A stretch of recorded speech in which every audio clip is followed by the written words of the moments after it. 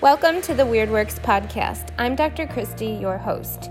Join us for conversations about alternative and sometimes controversial healthcare topics.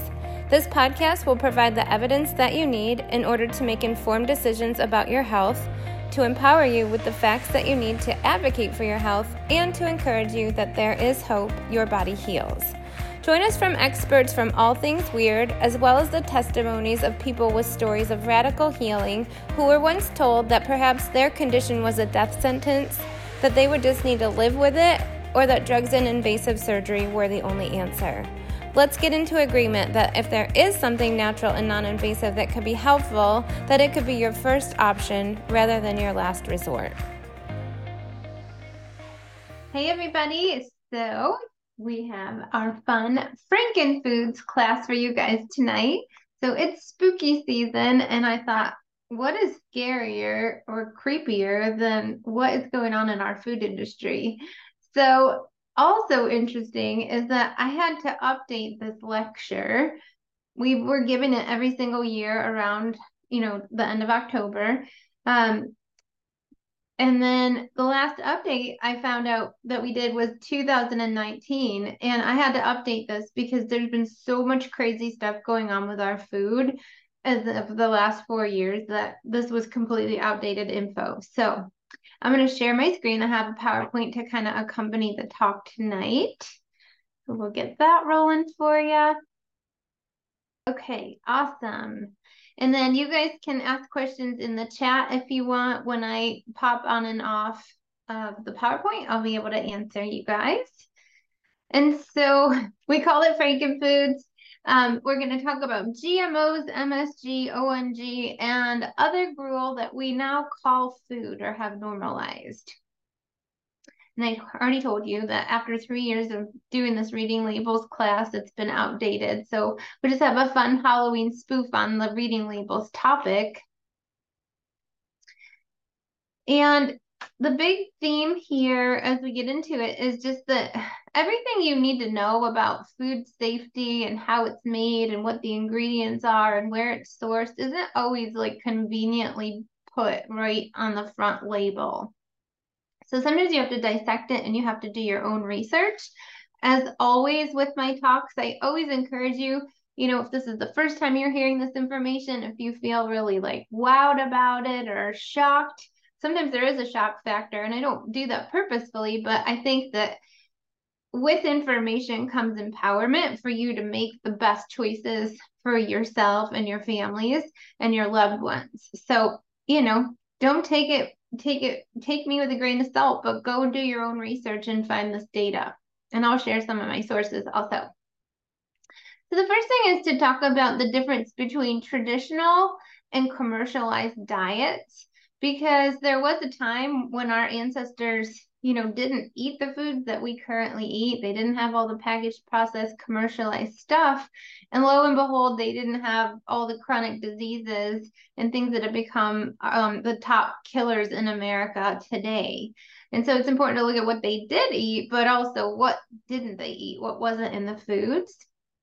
And so what commercialization means is that, starting in the 40s and 50s, they really started to package and process foods, adding preservatives and things that would increase the shelf life. And some of that was for convenience and access to foods. So it was originally, thought to do something positive, but then we got a little crazy, and the American spirit is more is better. And so then more chemicals started getting added to the foods, and now it's just kind of out of control. And the study of epidemiology proves this.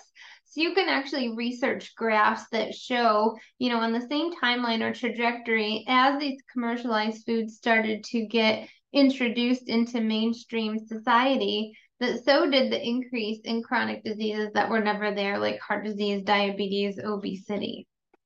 And also like diseases today that are common, like autism, autoimmune, cancer. These things did not exist. Our ancestors, there's no documented studies that show that they had any of those diseases. So there's actually new diseases that are on that same epidemiological trend as the onset of commercialized diets. Okay, so we're gonna go. I have a top 10 Frankenfoods list for you. So here is scary food fact number one is misplaced trust. I talk about this in the office all the time, but there's this misconception that if things are being sold in the stores, if they're available to the consumers, if they're on the shelves, therefore they must be safe if they're allowed to be sold. And unfortunately, that's not really true. Most of the foods that are on the market today, and of course we're talking about processed foods, we're not talking about real foods, but most of those processed foods that are on the market aren't actually tested for human safety. So that's kind of scary. I think that's scary. And scary food fact number two is GMOs. And so it's kind of funny just because my early slides in this presentation was I built on some of the existing information that we've talked about for years. And GMOs used to be the OMG, highlight of the presentation. And now I think it's like not, I think we just are aware of it and people know they're not good for us, but we used to have to kind of convince people about it. But 80% of the processed foods on the market are genetically modified. And what's freaky about that is that food isn't what it used to be. If it's genetically modified, our body doesn't identify it as food and it doesn't know what to do with it. We definitely don't react to it the way we react to normal food. And so, the first GMO food was only introduced in 1994. So there hasn't yet been long-term studies. We're still just like kind of glossing over the surface of what the health impacts of eating these foods are. And a scary fact on the GMOs, in addition, is that the labeling is voluntary, not mandatory. Companies do not have to tell you that their products contain GMOs in them. And there's been a lot of legislation and a lot of fighting and a lot of lobbying to try to get clarity and transparency in labeling laws, but we're just not there yet. And it's kind of weird to me when a company does actually volunteer it. It's one thing to hide it. And then when they volunteer it, I'm like, wow, well, it's right there for you to see and then, make a decision on. And here's a fun fact, and this creepy tomato face for our Halloween theme was that the first GMO food was called the Flavor Saver tomato, and it was created in 1994. And so Flavor Saver kind of tells you they just started messing with foods to see if they could enhance the flavor of the food. That was like the first thing that they were trying to do. And then over time, GMOs became more prevalent because what they were trying to do was increase yields and increase productivity. So most of these things aren't being done to enhance nutritional availability. There are some claims that it's supposed to do that, but that's still actually being researched whether any of that is actually true or not. But it's really the biggest benefit is to the food manufacturer that they can make more food and grow it. So one of the examples is wheat. We're all aware that gluten sensitivities are on the rise. Again, our ancestors didn't have gluten sensitivities. They ate wheat, they ate grains. That was one of the things that they grew and could harvest easily.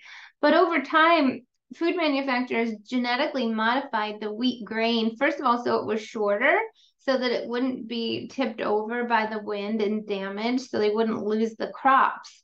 And the side effect of doing that was that they actually lost more of the protein part of the wheat, and then the gluten content increased. So they weren't trying to do that.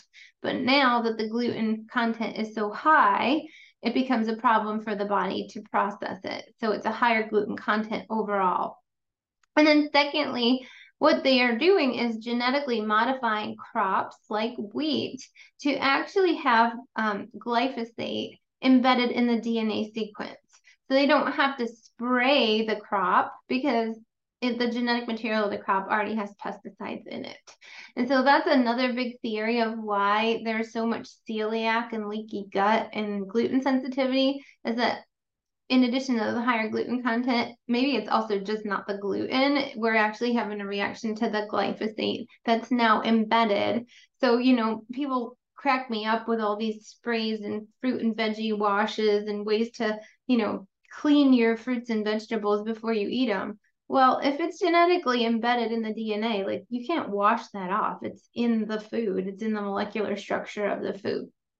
So those are some freaky facts about GMOs and why now we're seeing a rise. But they genetically modified the wheat, and then celiac is on the rise, and then they genetically modified other fruits and vegetables and grains. And then you see autoimmune and infertility and cancers and leaky gut and all sorts of other messes. So again, that epidemiological trend, you can actually find graphs that prove that it's related. So when we talk about that, then it's important for you to look for some helpful food labels. And so if you are going to eat processed or packaged food, hopefully it's on the rarity. And there are some things that are helpful to buy for snacks, especially for families. I recognize kids like to snack. And so if you look for these two, the non-GMO Project Verified label and the USDA organic label, that will help to make sure or rule out that some of these other processes are being handled. So non-GMO says that it's non-GMO, but organic is a better label. So organic has a higher scrutiny than the Project Non-GMO, but Project Non-GMO would be better than a traditional commercial snack, okay? Then in the USDA organic label, you kind of have to also know what accompanies that USDA organic. So you could see 100% organic attached to this USDA organic label, and then just what it sounds like is that foods with this 100% USDA organic label, 100% of the ingredients are organic. If you see USDA organic, but it doesn't say 100%, that label means that the products contain at least 95 to 99% of organic ingredients, and that's by weight. And then the remaining ingredients, they're probably not available organically, but they're still been approved to be a safer version. And they are able to display the USDA organic seal. Then you might see something that says made with organic ingredients. And so that could be as little as 70% of the ingredients in there are actually organic. And so some of the companies, that don't want to go, there's rigorous testing and certification to prove that it can bear this USDA organic label. And so companies that don't want to go through the money and the time and the feasibility of getting USDA organic certified will say, we'll put made with organic ingredients. So maybe it's better than other companies, but then you also still need to know what those other ingredients are, where they're sourced and where they're harvested. So, I'll defer back to one of the first slides, is that it's not all conveniently on the label. If you shop locally, your farmers. If you talk to the produce managers in the stores that you're shopping at, they'll tell you. And what's really cool is that people who are following organic practices and are, really care about the quality of the food and they care about the health of the consumer, they are so happy to tell you what they're doing, what feed they're giving the animals, and how they process the land and the soil. Like, they are happy to brag on the extra efforts that they're taking, and they would be happy to discuss it with you. So that's what I always recommend, is just know where you're getting your food and who you're getting it from. And then, did you guys ever know that all these annoying stickers on your produce are actually for a reason? They're not just there to annoy you and make you take an extra step to wash them off. So there are codes on them. They are called PLU codes. And so if it's a 5-digit code that starts with the number 9, that means it's organic. So it's grown naturally without any chemicals. And then if it's the most common one is these 4-digit codes that start with a 4 or a 3, we have to put. Those are conventional. There's really no standard. You have no idea if it's been irradiated, if it was picked local to its source, if it was vine ripened, if there was pesticides or weird coatings on it. You have no clue. And then this is rare again because companies, it's not mandatory that they put it on there, but if you ever find a 5-digit PLU code on your produce that starts with the number 8, that does mean it's genetically modified. I was just in the grocery store getting a little demo set up for you for right now, and I can't find any stickers in our store anyway that start with the number 8. So you guys can let me know if you find them. I'd be curious to know if anybody's, confessing that they're using GMOs. Okay, so here's a fun thing. If you don't have labels, sometimes you can just use common sense. So here's a cool demo. What's the difference? These are both apples. They're both from stores here in Jacksonville. This is not normal. This gigunda apple. If you had an apple tree in your yard and you grew apples, they probably would more look like this cute little thing right here. Because again, it's not sprayed, it's not enhanced, it's not genetically modified. There's no, mutations. So this is why they genetically modify produce, because when you shop, you think if you buy this big one, it looks pretty, it's shinier, it even might be redder. You think you're getting more for your money kind of a thing than this little cutie.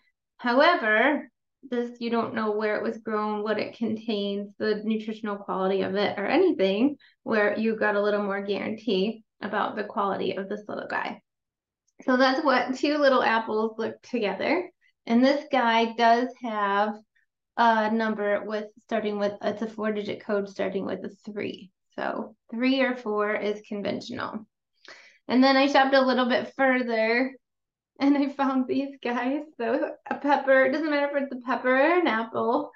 The green one obviously is organic and grown naturally with natural, this one's subject to the weather and the crop and where it was grown and how much sunshine and how much rain there was for the season. And then this red one had a little more of a chance because of its genetics that were modified, right? So you can see the difference. So sometimes you can just use common sense and eyeball it if there's not codes. Also be careful because sometimes in the produce store, they're like all mingled together, but they should be divided. So this one is a sticker that starts with the number 4. It's a 4-digit code that starts with a 4. So that means it's conventional. We'll be right back after these messages. Americans spend $33 billion every single year on diets and weight loss products, and yet diets have a 95% failure rate. These statistics and my 18 plus years experience as a practicing doctor show me the real dangers of a cookie cutter approach to health, and that truthfully, diets don't work. This is why I created the 90-10 lifestyle, for the people like you and me, busy and not willing to settle for less when it comes to our health and wellness. This program isn't just about feeling fantastic and or losing weight for good. It's a roadmap to upgrading your body and mind from the inside out, while simultaneously suppressing the inflammation and suppressing the guilt that often comes with a high stress, high expectations, and high performance. The number one reason the 90-10 lifestyle is so effective and easy to maintain is that it gives you back your willpower instead of forcing it.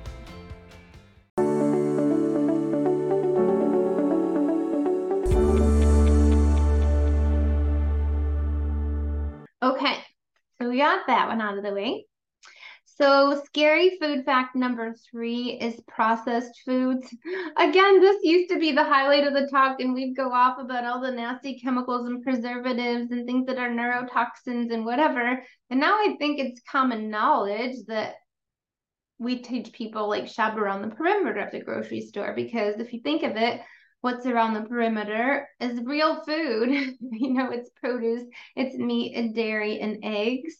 And like all the processed stuff is in the aisles on the shelves. So we always just say, like, if you pretty well just steer clear of the aisles, maybe you go in there, like you got to get your coconut oil. I'm thinking like in the aisles, I go down the spices in the oils and vinegar section, because you've got to get those to season your food and cook in it. What else? I might go down the tea aisle because I do drink tea, but make sure your tea is organic for sure, because that's very highly sprayed with pesticides. We do shop in some of the freezer sections.